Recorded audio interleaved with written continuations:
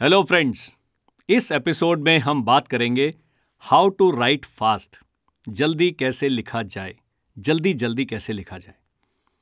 Writing को दो चीज़ों से समझना ज़रूरी है। एक तो तेज़ लिखना है, वो क्यों लिखना है तेज़ वो मैं बताऊंगा, और जो भी आप लिखें जो पढ़ने वाला है उसको समझ आ जाना चाहिए। राइटिंग कम्युनिकेशन का एक तरीका है जिसको मैं पैसिव कम्युनिकेशन कहता हूँ। हाथ से आपने किसी को चिट्ठी लिखी, कोई नोट लिखा, कोई एग्जाम में आंसर लिखा, और आपका जो पढ़ने वाला है वो आप क्या कहना चाहते हैं आपके लिखे से समझ जाना चाहिए। इसलिए लिखना ज़रूरी है, साफ लिखना ज़रूरी है, इस तरीके से लिखना ज़रूरी है कि जो आप कहना चाहते हैं बिना किसी क्लटर के, बिना कन्फ्यूजन के, जो पढ़ने वाला है उसको समझ आ जाए।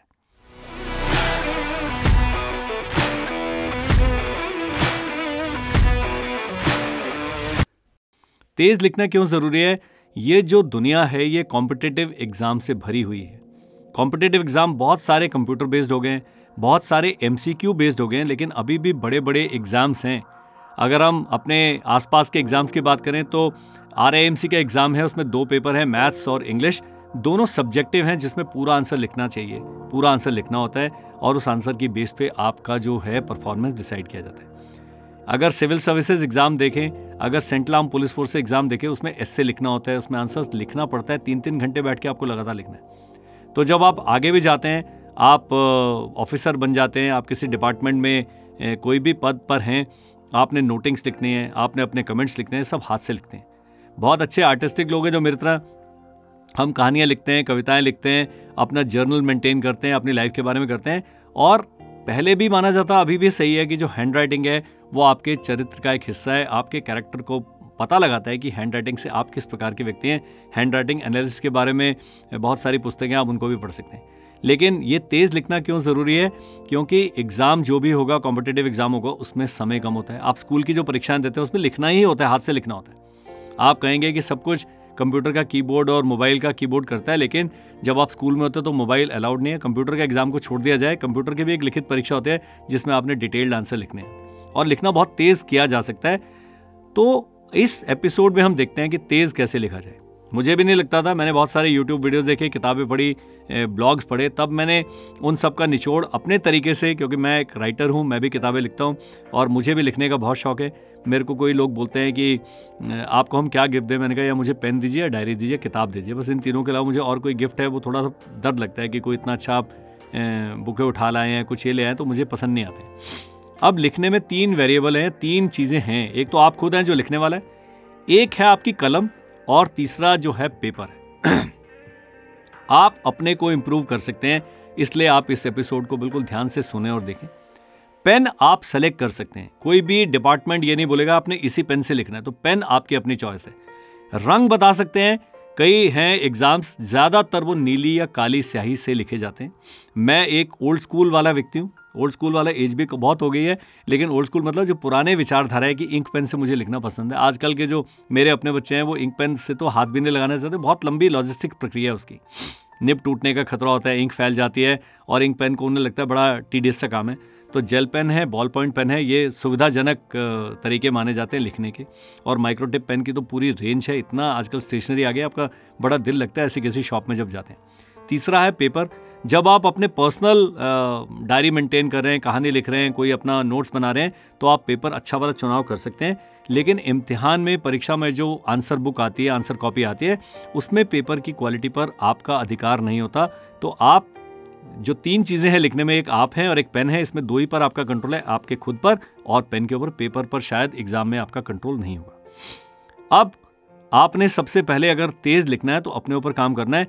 ये काम सीख कर और प्रैक्टिस करके किया जा सकता है। 1000 वीडियोस अगर आप यूट्यूब पे करेंगे हाउ टू राइट फास्ट, आपको 10 तरीके के वीडियोस मिल जाएंगे। मेरे इस एपिसोड को रिकॉर्ड करने का उद्देश्य है कि आपका ध्यान इस तरफ आकर्षित किया जाए कि लिखा जा सकता है। और लिखने की मैंने 2 चीज़ें बताई थी, तेज़ लिखें और इस प्रकार से लिखें कि आपने जो लिखा है समझ आ जाए।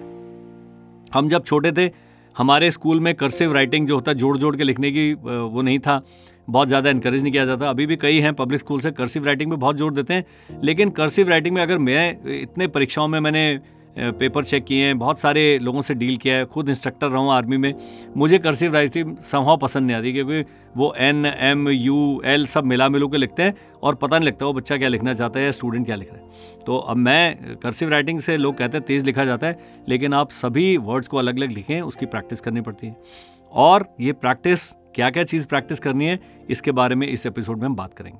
सबसे पहला हम चलते हैं पेन को, उसको आप सेलेक्ट कर सकते हैं और उससे दोस्ती कर सकते हैं। पेपर आप अपना चूज कर सकते हैं प्रैक्टिस के लिए, लेकिन एग्जाम में क्या पेपर आएगा उस पे ऊपर आपका कंट्रोल है। लेकिन आप अगर एग्जाम देते हैं, आपको पता है पेपर की क्वालिटी कैसे होती है। जब हमने बोर्ड के एग्जाम दिए तो जो आंसर बुक थी वो इतनी अच्छी थी, उसका पेपर क्वालिटी इतना बढ़िया था, मुझे उस पर लिख के बहुत मजा। और मेरे बोर्ड में कम से कम हर सब्जेक्ट में 3 या 4 5 नंबर ज्यादा आए होंगे, क्योंकि पेपर की क्वालिटी अच्छी थी। बाजार में आजकल क्या है, उत्तर पुस्तिकाओं की भी रेप्लिका मिलती है, वैसे ही पेपर वाले वो मिलते हैं। तो अगर आप एग्जाम की तैयारी कर रहे हैं, आप स्टेशनरी शॉप पर जाएं, उसको बोलें कि भाई ये मेरे को आंसर शीट इस फॉर्मेट में चाहिए। जब हमने बोर्ड एग्जाम दिए थे तो लैंडस्केप मोड वाली आंसर बुक आती थी, कईयों का हमें लिखना होता है पोर्ट्रेट मोड वाले में, जैसे लंबाई आपकी तरफ होती है, चौड़ाई आपके सामने इस प्रकार से होती है, लेकिन कई इस प्रकार से आपने पेपर को सही चूज कर सकते हैं। पहले चलते हैं पेन के चुनाव में। पेन लाइट वेट होने से, बहुत भारी पेन मत लीजिए। जो ड्यूरेबल पेन होते हैं वो थोड़े मेटल के बने होंगे तो थोड़े भारी होंगे। आप देखिए कि आपका प्लास्टिक बॉडी वाले बड़े अच्छे पेन्स आते हैं, तो एक पेन आप सेलेक्ट करें। बहुत पतला पेन ना लें बहुत पतला पेन में ग्रिप, आपकी जो हाथ की जो नेचुरल ग्रिप है, जब आप पकड़ते हैं तो आपकी ग्रिप एक नेचुरल ग्रिप बननी चाहिए। अब टाइप आप ink pen, gel pen, ball pen, microtip pen कोई भी सेलेक्ट कर सकते हैं। मैं चाहूँगा कि पेन सेलेक्ट करते समय उसकी टिप की जो मोटाई है बहुत ज़्यादा नहीं होनी चाहिए, बहुत ज़्यादा पतला नहीं होना चाहिए। पतला वाला है पेन पेपर को फाड़ देगा, बहुत ज़्यादा मोटा है वो इंक थोड़ी सी फैल जाएगी और आपके बाद में लिखते समय गड़बड़ होगी। तो 0.5 वाली जो mm वाली माइक्रोटिप वाले जो पेन आते हैं, आप उसमें से एक जाके चूज़ कर लें। 3-4 पेन से आप लिख के देखें 10 दिन तक, उनमें से जो आपको सबसे अच्छा लगता है फिर आप बाकी चीज़ों को छोड़ दें। इसका आगे जाके साइकोलॉजिकल बड़ा असर पड़ता है। जिस पेन से आप लिखते रहे हैं, अगर वही पेन, और आजकल अच्छी बात क्या है कि एक ही टाइप के पेन 1000 लाख पेन बनते हैं, तो आपको पेन कभी मार्केट से जाएगा नहीं। आप अपने पेन का चुनाव करें, उसके 10-12 खरीद के रख लें, उसके रिफिल खरीद के रख लें, और आप अगले 5 साल का आपका काम हो गया। अब जो है इंक जो उसमें है, लिख के जब आप देखते हैं तो उसकी जो इंक है बहुत जल्दी सूख जानी चाहिए, क्योंकि आप जब लिख रहे हैं तो आपका हाथ बारी बारी उस पेपर को टच करता है। ऐसा ना हो कि वो इंक आपके हाथ से स्मज हो जाए, इंक फैल जाए और आपका जो एफर्ट है वो वेस्ट हो जाए। पेन, जैसे मैंने बताया, बहुत ज़्यादा मोटा है, बहुत ज़्यादा पतला नहीं होना चाहिए। और पेन को पकड़ने का, दोस्ती करने का तरीका है कि आप बहुत दिन उसको लगातार यूज़ करें। उसकी ग्रिप होनी चाहिए। ग्रिप, कई बहुत स्मूथ पेन आते हैं, बहुत ही चिकने पेन होते हैं, आप पकड़ेंगे तो हाथ से फिसल जाएगा, ऐसा पेन सेलेक्ट नहीं करना है। तो जब आप शॉपकीपर के पास जाते हैं, उससे बोलिए मुझको ड्राफ्टिंग पैड दो, उस पेन से कम 4-5 लाइनें, सेंटेंस आप लिख के देखें, आप उसकी ग्रिप को टेस्ट करें, ताकि वो फ्रिक्शन जो है वो मजबूत पकड़ में मजबूत आपको आगे जाके फ़ायदा देगा। अब पेपर मैट फिनिश वाले आते हैं, थोड़े खुरदुरे पेपर होते हैं, लिखना में आसानी होती है लेकिन आवाज़ करते हैं। स्मूथ पेपर होता है, बिल्कुल ही चिकना पेपर है, उस पर तो लिखना भी बड़ा मुश्किल होता है, आपके अक्षर ठीक नहीं बनेंगे। लेकिन अच्छी क्वालिटी का पेपर लें। अच्छी क्वालिटी का पेपर 160-170 रुपये का पूरा रिम आ जाता है, A4 साइज़ का। अब आपकी हैंड राइटिंग मेरी तरह बिल्कुल खिचड़ी है, तो आप लाइन वाला शीट्स ले सकते हैं और ग्रिडेड भी ले सकते हैं, जिसको पहले छोटा मैथ्स की कॉपी बोलते थे। उसमें ग्रिड होता है, उसमें आप अपने अक्षर जब प्रैक्टिस कर रहे हैं तो आप अपने जो लेटर्स का साइज़ है उस पर कंट्रोल कर सकते हैं, उसको कंसिस्टेंट बना सकते हैं। मेरे को बिल्कुल प्लेन पेपर, वाइट पेपर पर लिखने में मज़ा नहीं आता, तो मेरा शौक है कलर्ड पेपर खरीदना। तो एक कलर है, आपकी आंखों पर बहुत अच्छा प्रभाव डालता है। तो जब आप प्रैक्टिस करते हैं, लाइट येलो ले सकते हैं, लाइट ग्रीन ले सकते हैं, लाइट ब्लू, पिंक, जिस प्रकार का आपका ओरिएंटेशन है वैसे आप कलर अपना सेलेक्ट कर सकते हैं, ताकि आपको लिखना एक बहुत ही क्रिएटिव और इंटरेस्टिंग काम लगे। तो ये जो पेपर का आप सेलेक्ट करते हैं, ये आपको मदद करता है तेज़ लिखने में। अब जब आप हैं, तीसरी चीज़, मैंने पेन के बारे में बताया, पेपर के बारे में बताया, भैया आपके अपने ऊपर में। तो सबसे पहले करेक्ट पेन का चुनाव करें।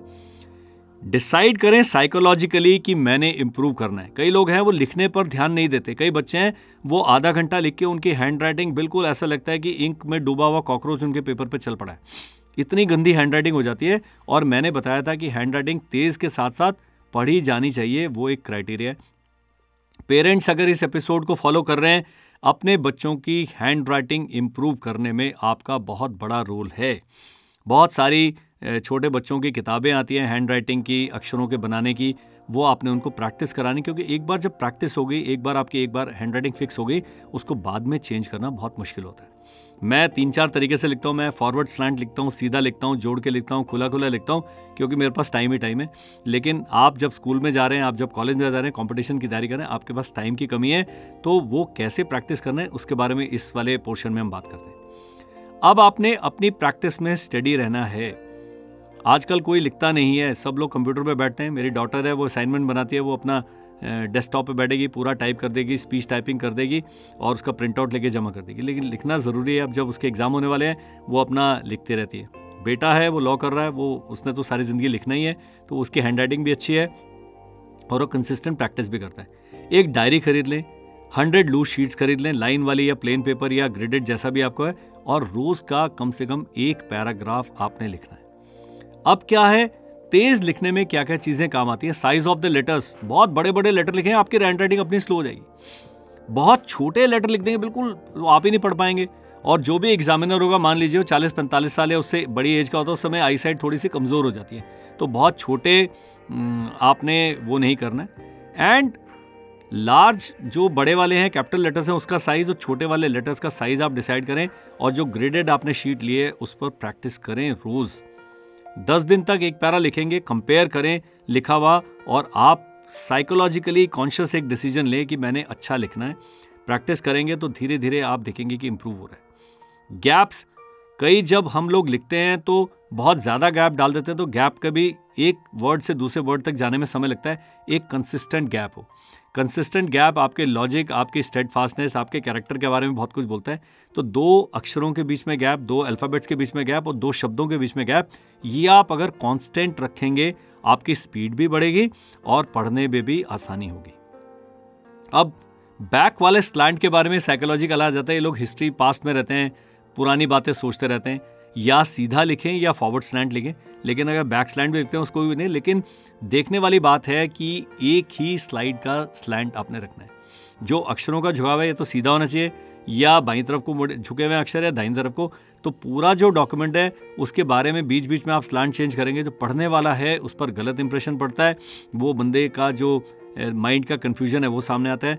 तो इसमें आपने ज़रा ध्यान देना है कि स्लैंट आपने डिसाइड कर लेना, और कौन सा फॉन्ट आपने डिसाइड करना है। आजकल कंप्यूटर में आप फॉन्ट भी चूज़ कर सकते हैं। कम से कम 300 फॉन्ट्स तो आपके माइक्रोसॉफ्ट वर्ड के साथ आते हैं। आप किस प्रकार के हैंड राइटिंग चाहते हैं, किस प्रकार से एल लिखा जाए, टी लिखा जाए, ए लिखा जाए, बी लिखा जाए, क्यू लिखा जाए, तो ये सब आप किसी फॉन्ट को फॉलो करें, आप उससे प्रैक्टिस कर सकते हैं। जब आप लिख रहे हैं, आपने गैप्स पर ध्यान देना है, और बाईं और दाहिनी तरफ ऊपर और नीचे मार्जिन भी छोड़नी है। मार्जिन छोड़ने में पढ़ने में अच्छा लगता है, आपकी हैंड राइटिंग बिल्कुल व्यवस्थित आती है। कई लोग लिखना शुरू करते हैं, वो बिल्कुल बाएं कोने से लेकर दाहिने कोने तक लिखते रहते हैं। मान लीजिए अगर आंसर बुक राइट साइड से फट गई, मान लीजिए अगर वो स्टेपल कर दी गई, बाद में आपने 3-4 आंसर बुक्स ली, तो जो बाएं कोने पर लिखा गया है वो एग्जामिनर पढ़ ही नहीं पाएगा। और राइट कोने पर अगर आपने मार्जिन नहीं छोड़ी है, अगर हल्का सा पानी भी गिर गया, और आपने देखा जब आंसर शीट्स बांधी जाती हैं, तो वो जब उसका बंडल बनता है, रस्सी से या सुतली से उसको बांधा जाता है, तो शायद वो जो कॉर्नर्स हैं वो टूट जाएंगे तो शायद वो कॉर्नर हैं वो टूट जाएंगे, और वो जो पोर्शन है वो आपका खराब हो जाएगा। Spacing between words and spacing between lines, तो एक उचित दूरी जो है, जिसे हम पहले हिंदी की कॉपी बोलते थे, जितनी 2 लाइनों के बीच में आधे सेंटीमीटर की जो जगह है वो आप मेंटेन करें, ताकि पढ़ने वाले को आसानी हो। मैंने पहले ही बताया था कि आपने तेज भी लिखना है और इस प्रकार से लिखना है कि जो पढ़ने वाला है उसको मुश्किल ना हो। बिल्कुल बहुत ज़्यादा दूर दूर लिखेंगे तो आपका पेजेस ज़्यादा होंगे, तब भी आप एफर्ट लगा रहे हैं। बहुत ज़्यादा नज़दीक लिखेंगे, नीचे वाली लाइन का जो बी है और ऊपर वाली लाइन का जो क्यू है उसके डंडी आपस में मिल गए, तो वर्ड्स में भी कन्फ्यूजन पैदा हो सकता है। तो आपने प्रॉपर गैप मेंटेन करना है, और जिस प्रकार से भी आप चाहते हैं, जब भी आप एपिसोड को फॉलो कर रहे हैं, आप उसके साथ साथ इन चीज़ों को नोट भी करते रहें और इसको प्रैक्टिस भी करें। अब पेन को पकड़ने का तरीका, आपकी ग्रिप होनी चाहिए टाइट, बहुत ज़्यादा कस के नहीं पकड़ना है, बहुत ज़्यादा प्रेशर नहीं लगाना है, क्योंकि जितना ज़्यादा प्रेशर लगेंगे उसके आपकी राइटिंग की स्पीड कम होती है। अगर बहुत बड़े बड़े साइज़ के अक्षर आप बनाएंगे, राइटिंग की स्पीड कम होती है। अब ग्रिप कहाँ से करना है पेन को, आप वीडियो देखेंगे कई यूट्यूब पर, तो आपको बिल्कुल एक आइडियल ग्रिप होता है। बहुत नज़दीक से अगर आप पकड़ते हैं तो आप बहुत ज़्यादा तेज़ नहीं लिख सकते, बहुत ज़्यादा दूर से अगर पेन को पकड़ते हैं तो आप आपका कंट्रोल नहीं रहेगा और आपके अक्षर टेढ़े मेढ़े बनेंगे, आपका स्लांट लेफ्ट राइट होता रहेगा, आपकी कंट्रोल पर नहीं है। और बहुत ज़्यादा प्रेशर देकर मत लिखें। तो अच्छे पेन का चुनाव इसलिए है कि वो पेन की इंक बिल्कुल स्मूथ फ्लोइंग होनी चाहिए, ताकि आपको बिना प्रेशर लगाए पेज पर आपके अक्षर जो हैं वो समझ आ जाए। अब है इसकी प्रैक्टिस की जा सकती है।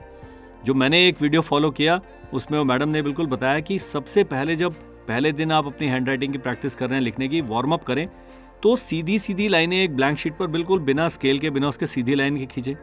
फिर सर्कल बनाएं, उसके बिल्कुल सेंटर में डॉट बनाएं। इसमें आपका क्या है, आपकी जो उंगलियां हैं वो आपके काबू में आ रही हैं, क्योंकि आजकल हम मोबाइल फ़ोन और कंप्यूटर से इतना यूज टू हैं कि हम पेन से उस पर हमारा कंट्रोल ख़त्म है और आपका जो है जो कंट्रोल है उंगलियों पर वो कम है।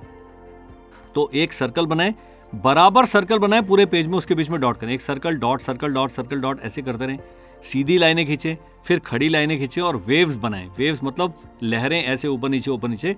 ये आप करेंगे, पूरे पेज पर लिखेंगे। तो इसको वार्म अप वाली एक्सरसाइज आपने करना है। एक पेनग्राम होता है, पेनग्राम के बारे में अच्छी हैंडराइटिंग वाला जो एपिसोड रिकॉर्ड करेंगे उसके बारे में बात करेंगे। अल्फ़ाबेट के सारे अक्षर किस सेंटेंस में आते हैं उसको पेनग्राम कहा जाता है। तो the quick brown fox jumps over the lazy dog जैसे इंग्लिश का है, ऐसे हिंदी का जो आपकी मातृभाषा है उसका आप पेनग्राम एक ढूंढें और सारे ही अक्षरों को लिखें रोज़। तो ये जो पेनग्राम पूरा लिखेंगे तो उससे फ़ायदा क्या है, उस भाषा के जितने अक्षर हैं उस सेंटेंस में आ गए। उस सेंटेंस को अगर आप 15 बार 25 बार दिन में लिख के प्रैक्टिस कर रहे हैं तो सारे अल्फ़ाबेट्स आप प्रैक्टिस कर पा रहे हैं। अभी इसके साथ में comma, plus, minus, multiply, divide, ये सारे फिगर्स भी स्क्वायर बनाने की कोशिश है, सर्कल बनाने की कोशिश है, क्योंकि लिखते समय में बहुत सारी चीज़ों का इस्तेमाल करना पड़ता है। और जो वीडियो मैंने देखा उसमें मैंने पाया कि वो कह रहे हैं जापानीज़, कोरियन, चाइनीज़ के भाषा के पेनग्राम उठाएं और वो ड्रॉ करें। उससे क्या होता है, हम ABCD क ख ग लिखने तो हमें आ जाता है, लेकिन जब दूसरी भाषा के हम पेनग्राम बनाते हैं तो हमारी उंगलियां और दिशा में भी चलने लगती हैं और हमें करने का फ़ायदा होता है। स्माइली बना लें आप, प्लस माइनस जो मैथमेटिकल फिगर्स हैं, आप ट्रायंगल बना लें, आप ज्योमेट्रिकल फिगर्स बनाएं। इससे आपका कंट्रोल आपके ऊपर हाथों पर बढ़ जाता है। बहुत लंबे उसमें मैंने बहुत टाइम से बनाया नहीं है। अब अगर मैं 10 साल पहले लास्ट में कोई स्क्वायर बना होगा, अब मैं स्क्वायर अगर बनाने की कोशिश करता हूँ शायद बिल्कुल स्क्वायर नहीं बनेगा, लेकिन प्रैक्टिस द्वारा इन सब चीज़ों पर हम काबू पा सकते हैं। अब आपने एग्ज़ाम का जो टाइम है, मान लीजिए आप RAMC का एग्ज़ाम दे रहे हैं और मैथ्स का पेपर 1.5 घंटे का, तो 1.5 घंटे आपने लिखने का आप में दम होना चाहिए। अगर आप सिविल सर्विसेज का एग्ज़ाम दे रहे हैं 3 घंटे आपने ऐसे लिखना है, तो 3 घंटे आपने बैठ के हफ्ते में एक बार लिखना है। नहीं तो आप थक जाएंगे, आपकी टांगें थक जाएंगी, आपकी गर्दन में अकड़ जाएगी, आपके कंधों पर जोर पड़ेगा और आपकी हैंडराइटिंग जो पहले पन्ने पर थी और जो 10वें पन्ने पर है, ऐसा लग रहा है 3-4 अलग अलग लोगों ने लिखा है। तो ये आपने लिखना, जितने का आपका एग्ज़ाम है कम से कम 20-25 मिनट से ज़्यादा लिखने की प्रैक्टिस करेंगे। ये साइकोलॉजिकल तरीके हैं अपनी कमियों को दूर करने के। एंड जब आप लिख रहे हैं अपने उसका रिव्यू करें। अब मैं भी जब ये एपिसोड रिकॉर्ड कर रहा हूँ, मेरी भी हैंडराइटिंग किसी डॉक्टर की हैंडराइटिंग से मिलने जुलने लगी है। मैं अपना लिखा हुआ कई बार पढ़ नहीं पाता हूँ। अब मुझे ये आवश्यक है कि पेन पेपर मैं भी लेके और जो मैंने आपको बताए तरीके सारे प्रैक्टिस करूँगा। अगले एक एपिसोड में मैं आपको अपनी प्रोग्रेस भी बताऊँगा। तो अपने वर्क का रिव्यू करना है आपने कि मेरी प्रोग्रेस हो रही है कि नहीं, और कॉन्शियस मैंने कहा दिमाग में एक बार सोचना है कि मुझे अपनी हैंडराइटिंग इंप्रूव करनी है। अब जब तेज़ लिखना है तो जो लिख रहे हैं उसको अगर आप प्लान करेंगे तो फटाफट लिखा जाएगा। मैं आजकल बड़े बड़े चैप्टर्स लिखता हूं तो मैं क्या करता हूं, पहले चैप्टर की समरी लिख लेता हूं। अगर मुझे कोई ब्लॉग लिखना है तो उस ब्लॉग में अगर 10 पॉइंट आने हैं, जैसे ये मैं अभी रिकॉर्ड कर रहा हूं, तो ये 9 पॉइंट्स हैं। 9 पॉइंट में मैंने क्या क्या बोला मैंने सब लिख लिया है। तो जब आप अपने मेंटली ऑर्गेनाइज करते हैं, आपका लिखना का स्पीड बढ़ जाएगी, क्योंकि आपको पता है मैंने कैसे अपने आंसर को ऑर्गेनाइज करना है। आप लिखना और सोचना इकट्ठा नहीं कर सकते। आप पहले सोच लीजिए कैसे लिखना है, फिर लिखना शुरू करें। तो 5 मिनट पहले अपने आंसर को ऑर्गेनाइज करेंगे, उसके बाद लिखेंगे, आपकी लिखने की स्पीड बढ़ जाएगी। अब कई लोगों को होता है आंसर गलत हो गया, कट कैसे करना है, वो हम अच्छी हैंडराइटिंग, अच्छी प्रेजेंटेशन पर एक और एपिसोड रिकॉर्ड करेंगे, उसके बारे में बात करेंगे। और लॉजिकली ऑर्गेनाइज करिए। जैसे आपने ऐसे लिखना है, इंट्रोडक्शन आना है, मेन बॉडी आना है, कंक्लूजन आना है। मेन बॉडी में 4 हिस्से हैं तो 4 हिस्से को ऑर्गेनाइज कर लीजिए। तो आप देखेंगे कि जो मेंटल आपकी जो दिमाग आपका काम कर रहा है वो भी आपको तेज़ लिखने में मदद कर रहे हैं। कर्सिव हैंडराइटिंग को अवॉइड करें, क्योंकि बाद में पढ़ने में बहुत एग्जामिनर को मुश्किल होती है। तो दोस्तों, इस एपिसोड में कर्नल अमरदीप के द्वारा आपने जाना कि तेज़ कैसे लिखा जाए। मैं बहुत तेज़ लिखता हूँ। मैं मोबाइल पे टाइपिंग भी बहुत तेज़ कर लेता हूँ, 2 ही उंगलियों से मैं कंप्यूटर पे टाइप करता हूँ, लेकिन मैं 40 बिना गलती के वर्ड्स प्रति मिनट में कर लेता हूँ। तो हम तेज़ लिखने से क्या लाभ होते हैं? आपके एग्ज़ाम में इंप्रेशन अच्छा पड़ेगा, आप सारा एग्ज़ाम अपने दिए हुए टाइम में कंप्लीट कर देंगे। बहुत सारे बच्चों की कंप्लेंट होती है कि हमारे एग्ज़ाम में हमें आता तो सब कुछ था, लेकिन लिखने का टाइम खत्म हुआ, वो बहुत धीरे धीरे लिखते हैं। तो जो मैंने एक्सरसाइजेज बताई हैं, पेन को पकड़ना, पेन का सिलेक्शन, कागज़ का सिलेक्शन, ये सब चीज़ें करें, वार्म अप करें, प्रैक्टिस करें, पैनग्राम अपना ढूंढें अपनी भाषा में, उसके सारे बारी बारी करें।